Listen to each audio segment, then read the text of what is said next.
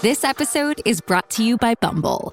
So, you want to find someone you're compatible with, specifically someone who's ready for a serious connection, totally open to having kids in the future, is a tall, rock-climbing Libra, and loves rom-coms with vegan pizzas on Tuesdays just as much as you do. Bumble knows that you know exactly what's right for you. So whatever it is you're looking for, Bumble's features can help you find it. Date now on Bumble. So I think I need to help everybody come down a little bit and give you some good news. I have been, of course, talking to a lot of people who are sending their kids back to school.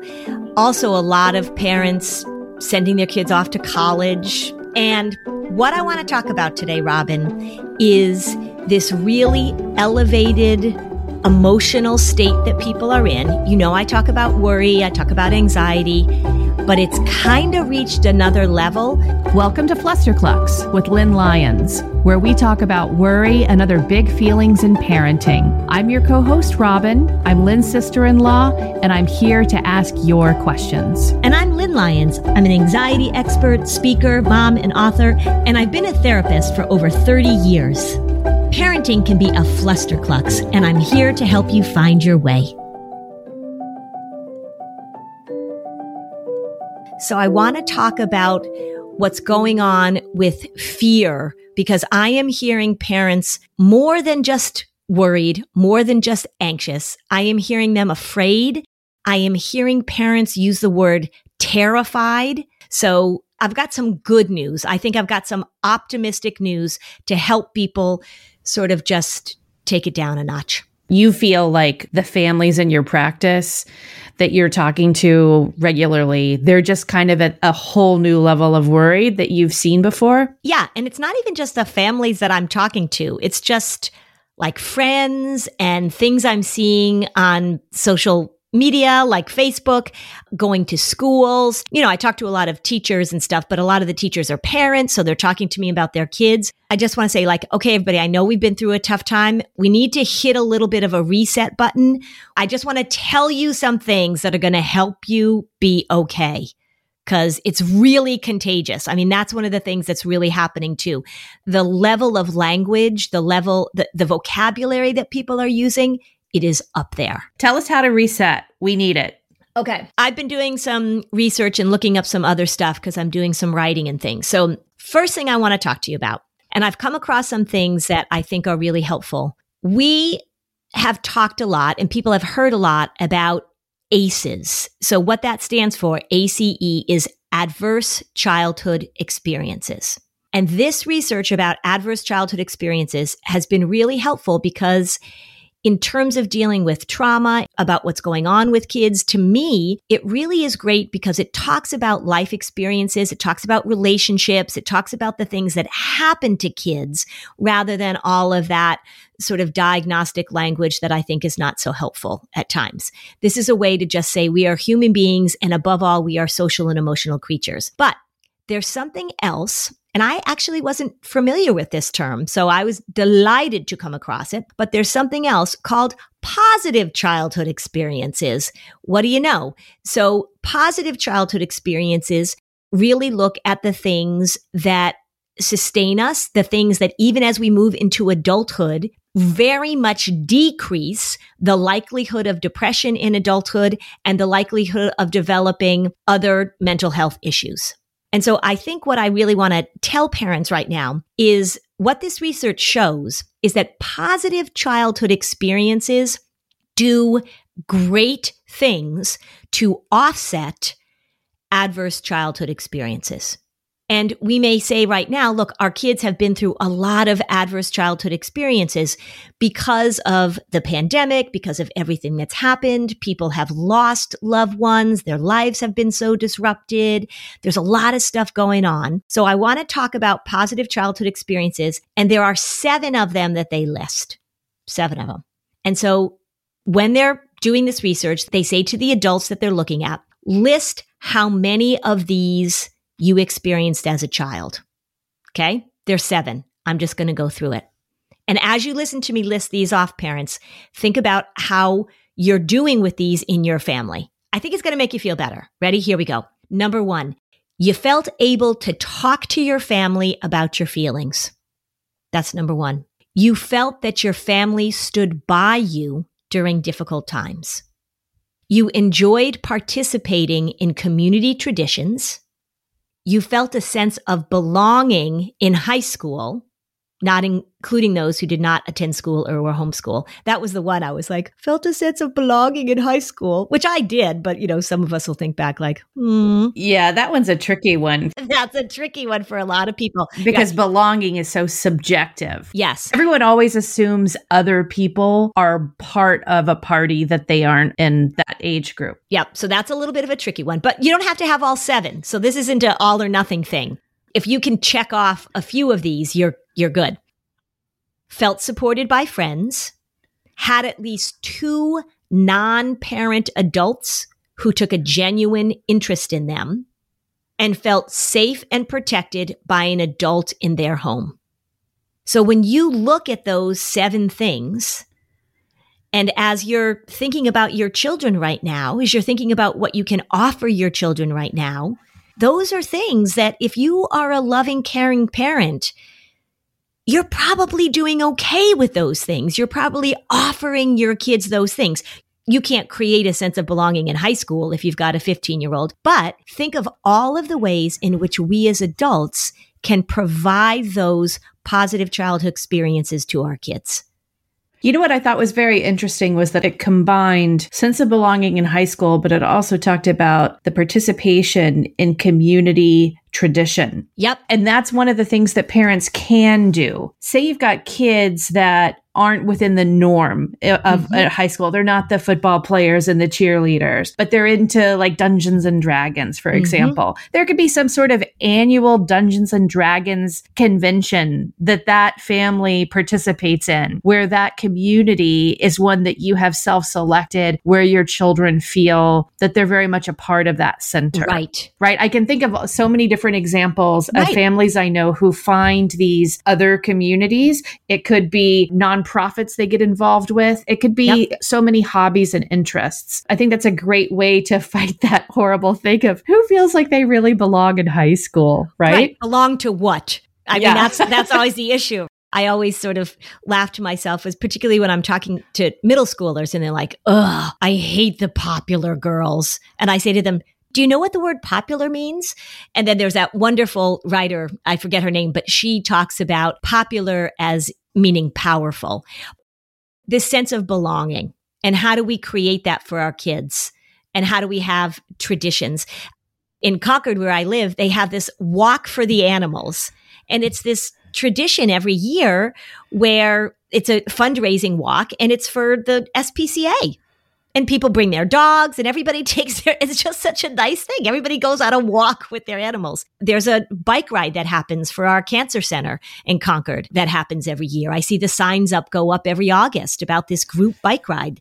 So there are all of these ways that you can have that feeling of connection and belonging in your community. That's a great way to think about that. Yeah, we even as adults in our own family, we participate as a family in a 4th of July event every year. That's a wonderful tradition. I know. That we do. And it gives us such a bedrock of memories for our family. Yep. So, right, we have to seek that kind of community in a variety of places. So that the number one here, right, felt able to talk to their family about feelings. We've talked about that a lot. We have a lot of past episodes about emotional literacy and emotional management, the ability for kids to express their feelings, to be able to know what they're feeling and put it into words or put it into play. You gave me the mantra at the beginning of the pandemic, and you say this even before the pandemic, but every parent, when a child early on starts describing their feelings, you reply, well, of course you feel that way. Of course you feel that way. Yeah. Because lots of times we want to get in there and we want to say like, oh, it's not so bad, or, oh, that's nothing to worry about, or, oh, I don't understand why you're so upset about that. And to be able to say, of course you feel that way. Now let's talk about how we're going to react or what we want to do about it. I just think that's such a key thing. Number one on the list, able to talk about feelings. Which also means that parents have a responsibility of modeling what talking about feelings looks like. That's right. And that's the thing that we're always working on with that emotional management. Yep. The thing about this list, as I look at it, is that virtually every single one of these 7 items, and I'm looking at it now, is there one that doesn't fit into this? No, it doesn't actually. Every single one is about connection. Every single one on this list is about a connection to another human being. And so if I may just give everybody a reminder about this idea of achievement culture, parents say to me, well, I just want her to be happy. And if she gets into the right school, or if she gets good grades, or as long as she does her best, none of those statements have to do with connection to other human beings. I mean, this is powerful stuff. These are the qualities that offset things like divorce, trauma, losing a parent, having a severe medical illness. Those are the things that are on the adverse childhood experience scale. And what this research found is that even if you've got a lot of ACEs, if you score high on the positive childhood experiences scale, it absolutely mitigates and even prevents the development of later problems with your emotional health. That's powerful stuff. I think about that from the perspective of the parents who hear this. They know that their children have had a lot of ACEs that were beyond their own control. Mm-hmm. And then you can feel very powerless sometimes as a parent when that's right. The external world shows up on your doorstep and affects your family. Yep. But it is really good news to hear that with intention, there are so many things that the parent does have positive power about. Right. It really makes a difference. It's funny because the authors write in this article that we want to support a definition of health, emphasizing that health is more than the absence of disease or adversity. Right? So it's not about the absence of adversity. It's about the conscious creation of connection, the conscious support of connection. And I think that's such a great point you make, Robin, because things happen. Right? Things happen that aren't in our control, but all of these things are things that we as parents can support, other than having a sense of belonging in high school. That's a tough one. But these feeling supported, feeling protected, feeling like your family is standing by you, feeling like your feelings are being validated and listened to. Those are all active things that we do, even in the face of difficult times. Robin and I travel a lot, and part of traveling is that you learn that you have to compromise, right? So maybe you're not going to get the best seat on the plane. Well, you know where you shouldn't compromise? You shouldn't compromise with your health care. When it comes to your health, there's no compromising, everybody. Don't go back to that one doctor who didn't really pay attention to you, who rushed you through your appointments. Check out ZocDoc. This is the place where you can find and book doctors who will make you feel comfortable, listen to you, and prioritize your health. And you can search by location, availability, insurance, so literally no compromises here. ZocDoc is a free app and website where you can search and compare highly rated in-network doctors near you and instantly book appointments with them online. Once you find the doc you want, you can book them immediately. You don't have to wait. You don't have to be on hold with a receptionist. These doctors all have verified reviews from real patients. So the typical wait time to see a doctor booked on ZocDoc is just between 24 and 72 hours. That's it. You can even score same-day appointments. I have 2 young adult sons. They are always needing something, right? We've had broken elbows. We've had tonsils. We've had this. We've had that. If I were a young person, if I were a parent trying to help my young person find a doctor, this is what I would use. So go to ZocDoc.com/Fluster and download the ZocDoc app for free. Then find and book a top-rated doctor today. That's ZocDoc.com/Fluster. ZocDoc.com/Fluster. Lumen is the world's first handheld metabolic coach.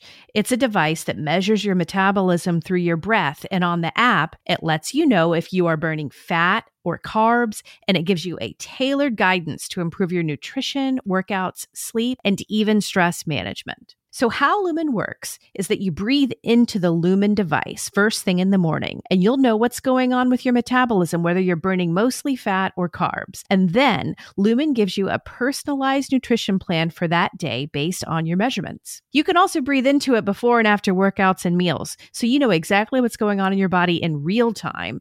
And Lumen will give you tips to keep you on top of your health game. I love the extra data that I'm getting about my health right now. Because for many women of my age, as we are going through a long chapter of hormone changes, Lumen's helping me use my body's data to make the best choices. So your metabolism is your body's engine. It's how your body turns the food you eat into the fuel that keeps you going. And because your metabolism is at the center of everything your body does, optimal metabolic health translates to a bunch of benefits, including easier weight management, improved energy levels, and better sleep, which is key. So Lumen gives you recommendations to improve your metabolic health. So what is metabolic flexibility and why should you care? Well, the key to metabolic health is something called metabolic flexibility. We love flexibility at Flusterclux, and that's where Lumen really shines. It refers to your body's ability to efficiently switch between using different fuel sources like carbs and fats. And there are preferred times to use each, and how well you can switch places you on the metabolic flexibility spectrum. So after getting to know you through your breath, Lumen gives you a metabolic flex score that you can track and improve upon. So if you want to take the next step in improving your health, go to lumen.me and use Fluster to get $100 off Lumen. That's LUMENDOTME. And use Fluster at checkout for $100 off. Thank you, Lumen, for sponsoring this episode.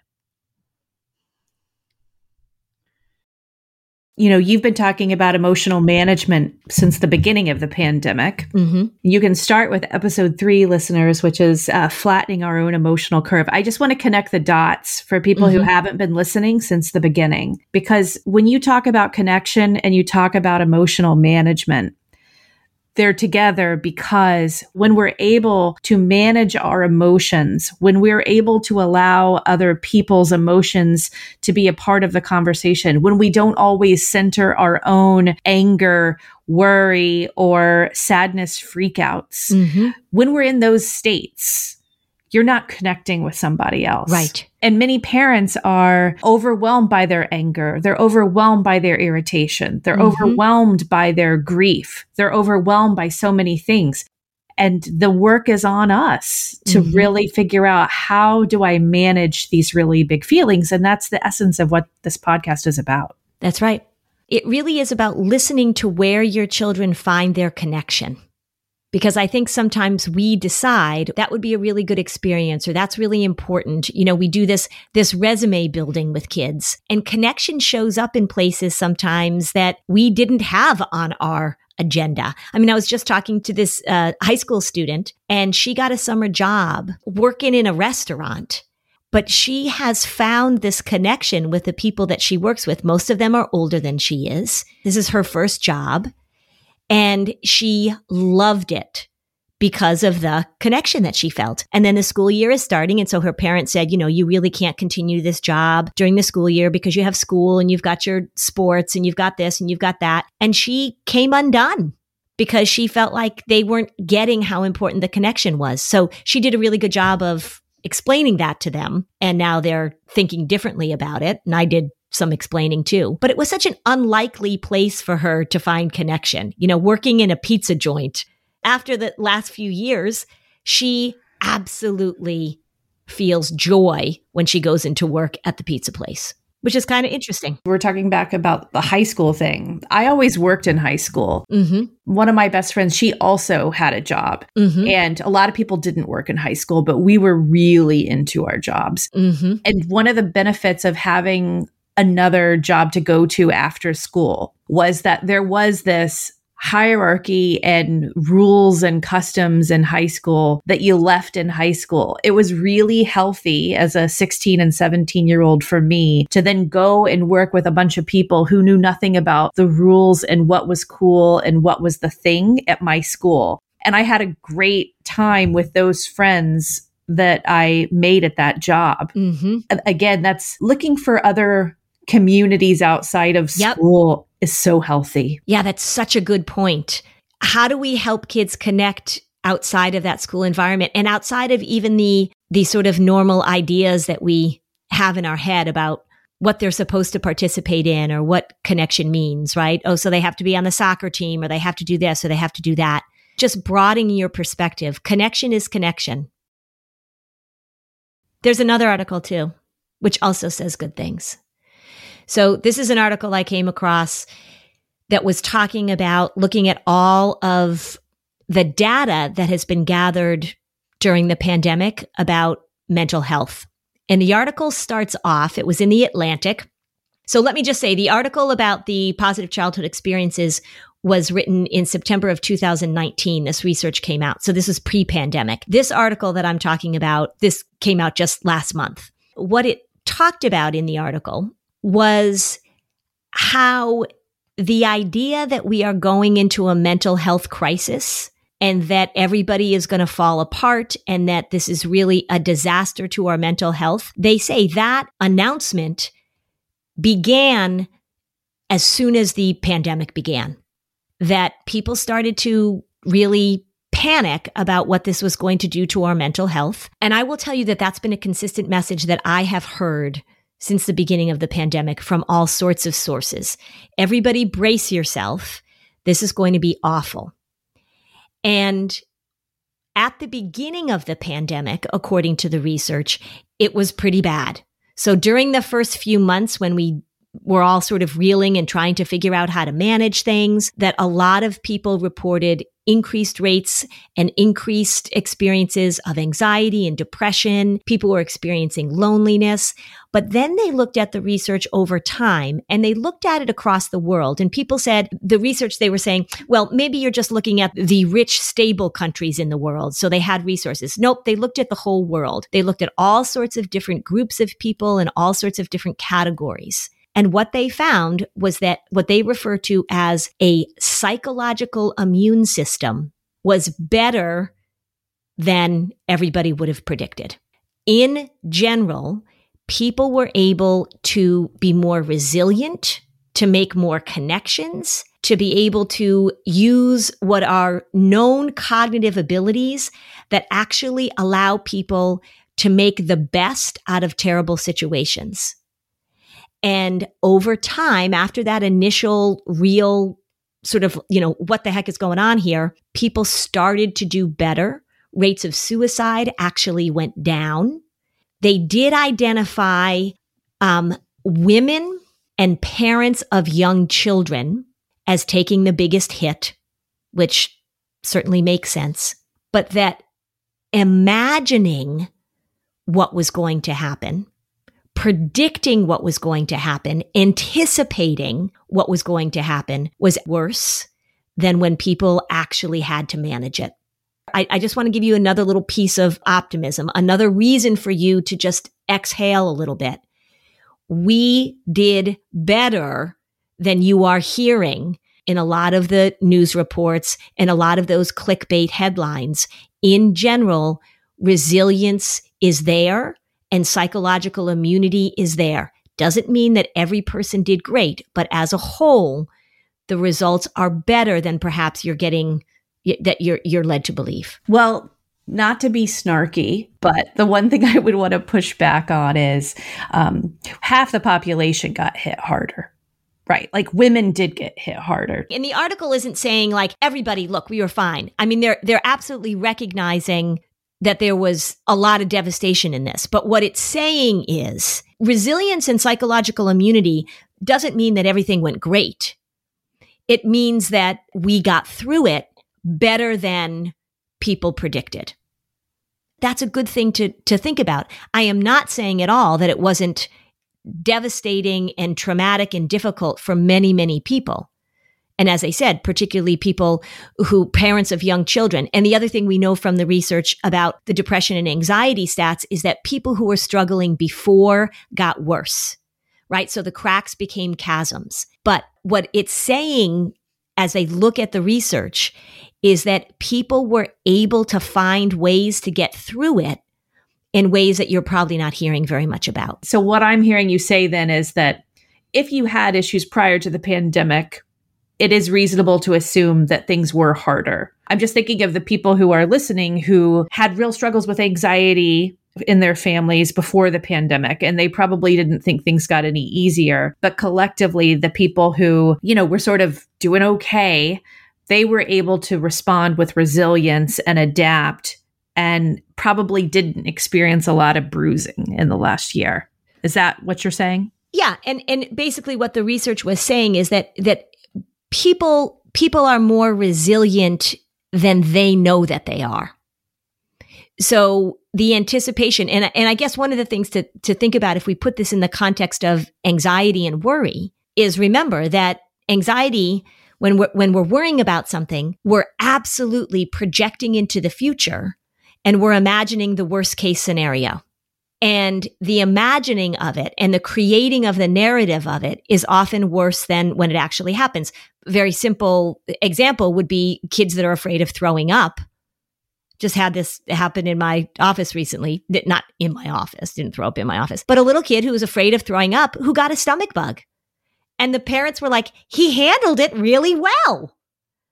And that's often the case is that our anticipation of something, our worry about something is worse or scarier than our actual ability to manage it when it shows up. Absolutely. Because when we are fearing something in the abstract, there are no limits to how scary it could be. And I think that when we're fearing something in the abstract, we also lose track of our skills, our supports, the ways that we're going to get through it. I had a good friend go through cancer during the pandemic, and it was horrible. I mean, she was the treatment and everything was just horrible. But I bet if I talked to her about it, now she wasn't spending a lot of time thinking that she was going to get diagnosed with cancer before this, and then when it showed up, she just had to move through it. She just had to handle it. Right. And as you always say, it's breaking it up into parts. There was like a Sesame Street or Electric Company. I don't know who did this, but there was a cancer scare in my group of friends. And you could think of that. Remember when it would show like the giant word, like crushing something? Yes. So it's like the giant word, the block letters of cancer. And then like, here's this mom underneath these letters. Yeah. That's how we think about these things. Yeah. But it's like, but if in fact this is a cancer diagnosis, just like with your friend, these are all of the initial steps that you take in sequence to get through it. You break it up into parts, and it is manageable. But that big abstract word is going to be far more intense. Right. And I think that's kind of where things are now. Yes. Is that there are these big abstract words and people are frightened and people are in their heads and they're creating these narratives. And I just want to say, I just want to give the message that you are resilient in a way that perhaps you've discovered during this pandemic. Resilience doesn't mean that it was great.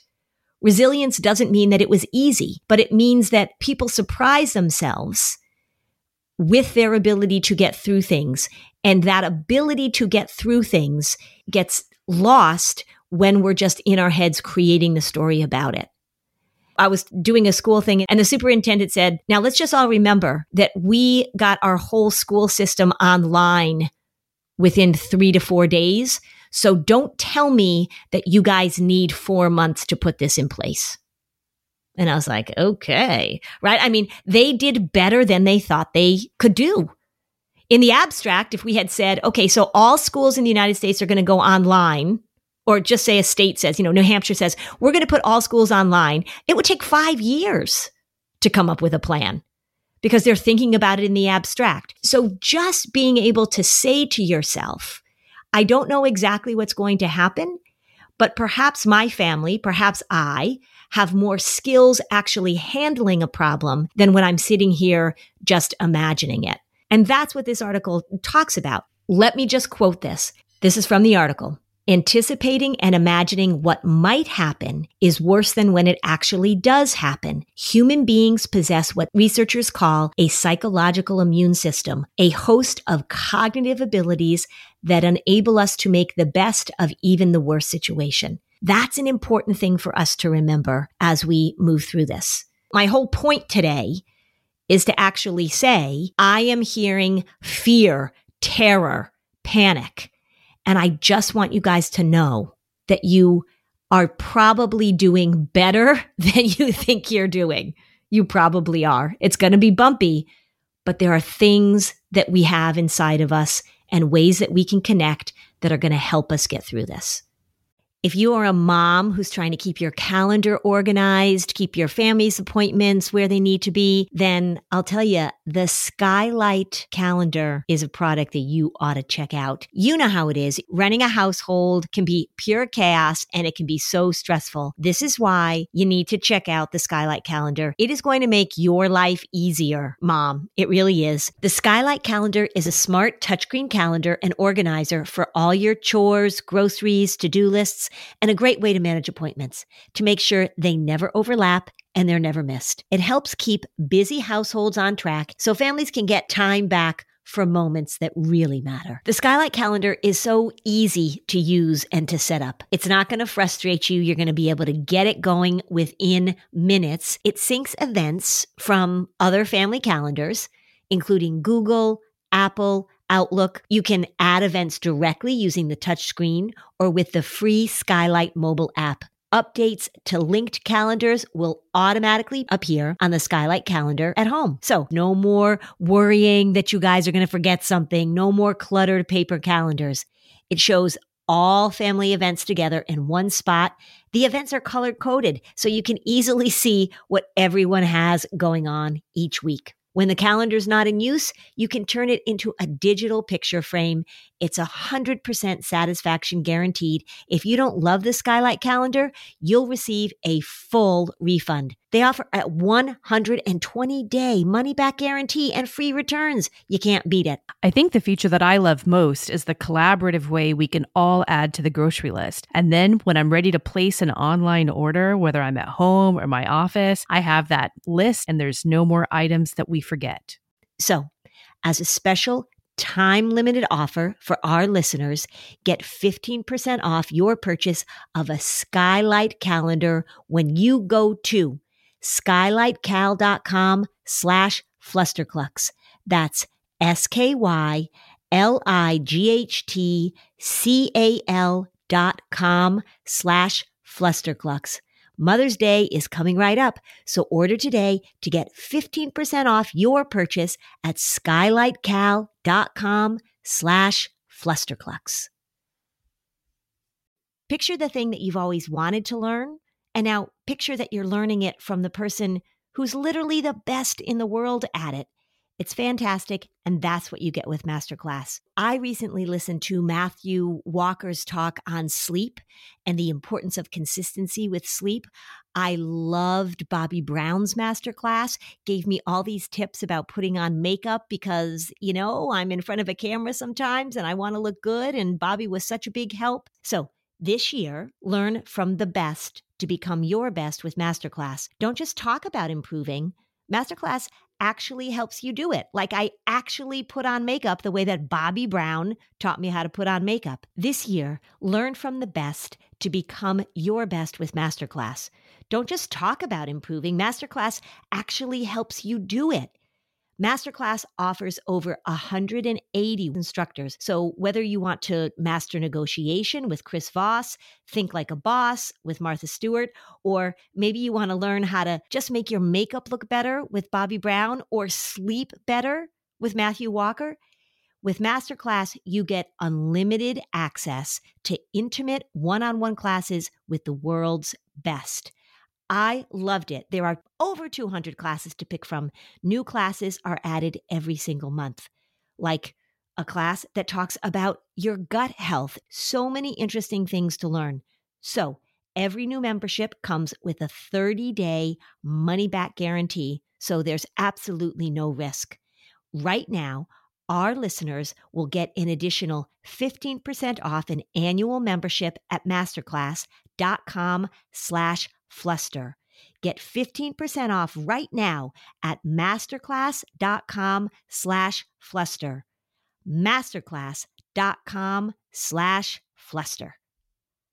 I love this phrase, the psychological immune system. I know, it's great. And when I think of that pieces that probably support a strong psychological immune system. I'm thinking of connection at the top of the list. Yep. I'm thinking of resilience and flexibility, problem solving, and I'm thinking of autonomy. And interestingly, for those listeners who know your stuff, this list is really familiar. Yep. And this is what I was trying to say it all comes back to. All of those emotional skills are what you have preached for years, that when our children have these traits, it is the best defense against mental health disorders. Right. That's what I was trying to make the point before too. We as parents have power here, like huge power. Well, and that's what I love when the article said, the first article I was talking about, you made mention of it also, is that things happen. Like we're not in control of a lot of things.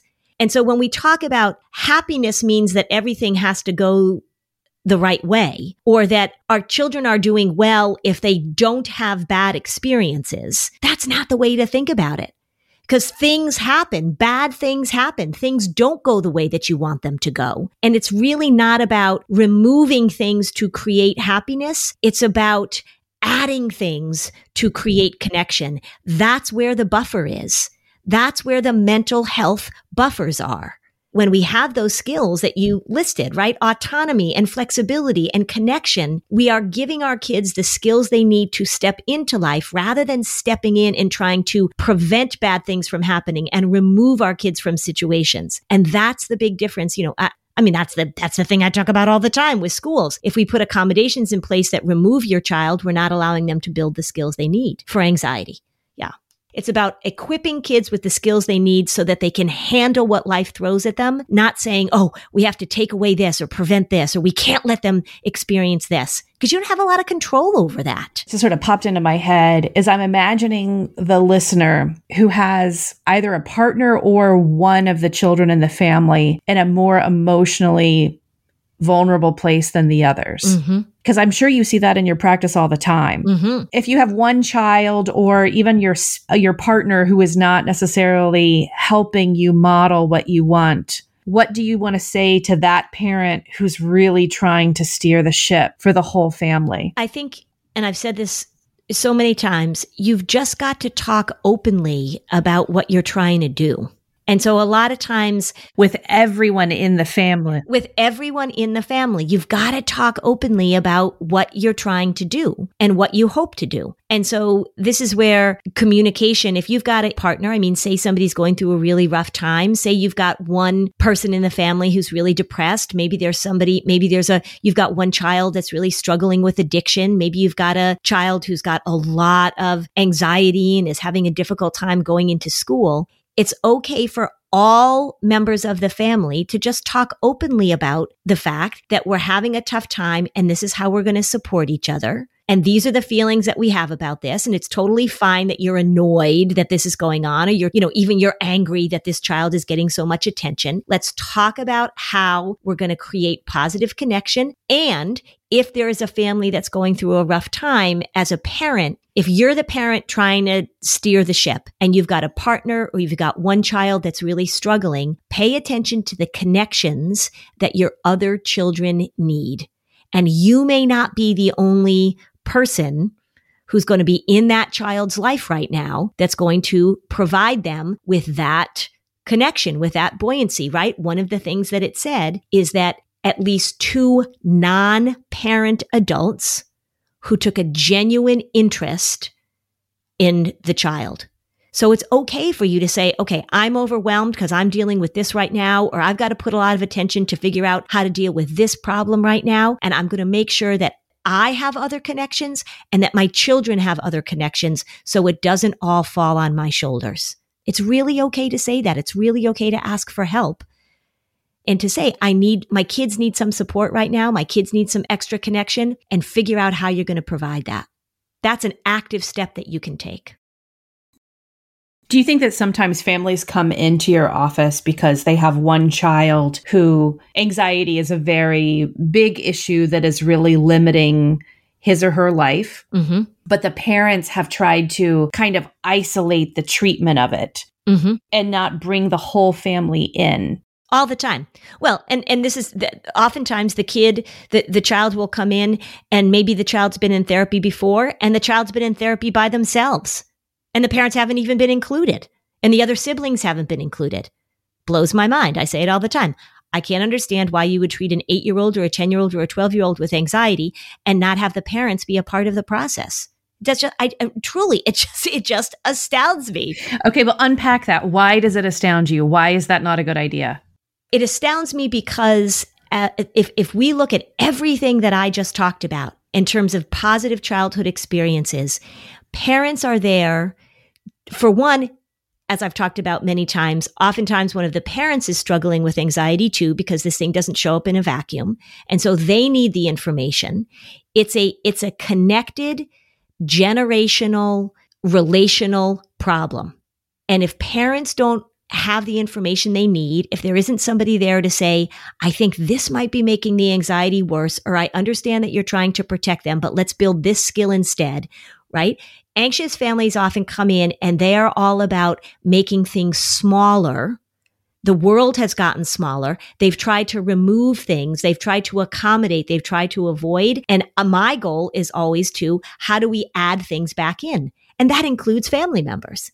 So why am I going to take somebody who's isolated from their world because of their anxiety and just mirror the disorder by isolating them more from their siblings or their parents or their peers? The more we do it as a community, as a family, as a larger system, the more we're doing the opposite of what the anxiety demands. So many families want to seek treatment for their anxious child. Mm-hmm. And you are saying, no, we have a family system here and we have to approach this together. Right. When is therapy for the individual child or teen, within your opinion, the appropriate path? Because I'm sure there are exceptions. Yeah. So as a child gets older, I see a lot of 16, 17, 18 up. I see them individually. I have good relationships with their parents. I talk to their parents, but I always joke, if you can drive to your appointment by yourself, you can come to your appointment by yourself. So when you get to be that age where you're making decisions for yourself, and sometimes I need to create more autonomy. So I'm going to tell the parents that they need to step back, but I'm going to tell the parents that, that's part of the treatment. So the older teenagers are absolutely coming to appointments by themselves for sure. There are some situations in which I will see the parents separately from the child because there are things that I want to talk to the parents about, not in the presence of the child. But most of the time for younger kids, I'm going to include the parents. Sometimes I can't include both parents. Maybe there's one parent who is unavailable for some reason because of their own issues, because there's been a horrible divorce, because there's some substance abuse going on. But for older kids, it's going to be individual, but we're going to include the parents. And I'm not going to talk to the teenager about their lives in the absence of putting it in the context of their family and where they came from and how to communicate better. Lots of times teenagers want to talk about, well, how can I talk to my parents about this? So if you had your way and Lynn had the magic wand, Mm-hmm. you would really wish that most families, when they recognize that worry is an issue with one of their children, they as a family seek the treatment because it's a family issue and it's also a family solution. Correct. That's exactly right. It's a family issue and it's a family solution. Very rarely, particularly with anxiety, very rarely does the solution lie in separating. The solution lies in connecting and talking and feeling supported and helping a family navigate through something that's very difficult.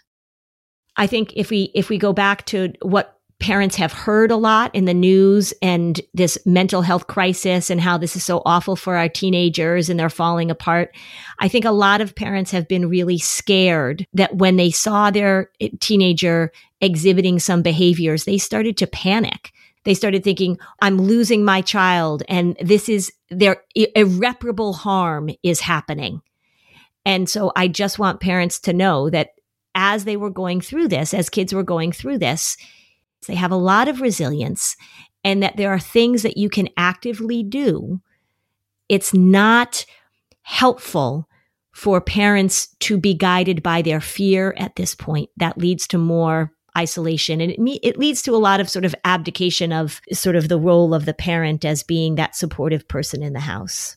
as long as we're talking about the mental health and the psychological immune system, we really need to talk. So if you as a family feel like you've weathered this pretty well and you're still interested in listening because you're thinking about prevention and continuing to steer your ship through smooth waters, the 2-part episodes at the beginning of the year, Can You Vaccinate Your Children Against Anxiety and Depression? That's in fact all of these sort of parental strategies that are preventative, that how as a family can you, basically coming back to that article, here are all of these positive child experiences. Well, how do you get there and what does that look like?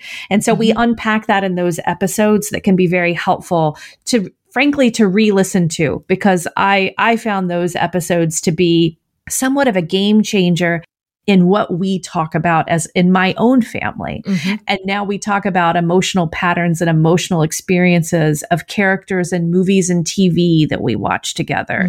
We normalize talking about emotions all the time.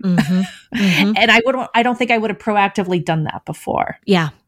Well, that's great. No, I mean, truly, like, I love hearing you say that. I love hearing you articulate that. It's creating that sense of belonging and thinking about this, if I had to sort of leave you with kind of one thing to carry around inside your head, parents, it's thinking about how you can add positive things rather than be fearful of negative things. How are you going to add in the positive rather than be so fearful that you have to protect and take away and what's being taken away from your kids? That mindset, that mindset of, oh, what do we have to avoid? Think about adding positive rather than avoiding negative. The adding of the positive stuff absolutely mitigates the negative stuff. People who had big numbers on the adverse childhood experiences scale, but also had solid numbers on the positive experience scale, those people did much better. And it wasn't subtle. The research was, they were pretty like, look at that, right? This person had a whole lot of crap that went on, but then they had this. They had these positive things, and the rates of depression and other problems with mental health were far lower. It's cool stuff. It's really about what we have to create, not what we have to avoid. So we did close the registration just this week for our parenting retreat at Canyon Ranch this fall. Like last year, though, we had a couple of last minute people. So if you are one of those last minute people, please register now because we will have to close it officially. And we did get notice that Canyon Ranch is requiring vaccination or negative test of all its guests. And that would apply to our attendees as well. That's good to know. Also, we did put out a course. It's for parents. And there's part of it is me talking about this stuff, just like I would do in a therapy session, given my information. There's also a part in which I'm talking directly to kids. So I would love families to watch it together. And so that's available right now too. Robin, what's the course called? How to Manage Anxiety in Children. So join the Facebook group so that you can ask Lynn your question on an upcoming episode. Thanks for joining us on another episode of Flusterclux. Bye, Robin. Bye, Lynn. If you're a parent, I invite you to join us at the Mindful Mama podcast, where it's all about becoming a less irritable, more joyful parent. With sometimes hilarious and always thought-provoking experts and friends, at Mindful Mama, we know that you cannot give what you do not have. And when you have calm and peace within, then you can give it to your children. I'm Hunter Clark Fields, and I can't wait to see you there. Listen in to the Mindful Mama podcast.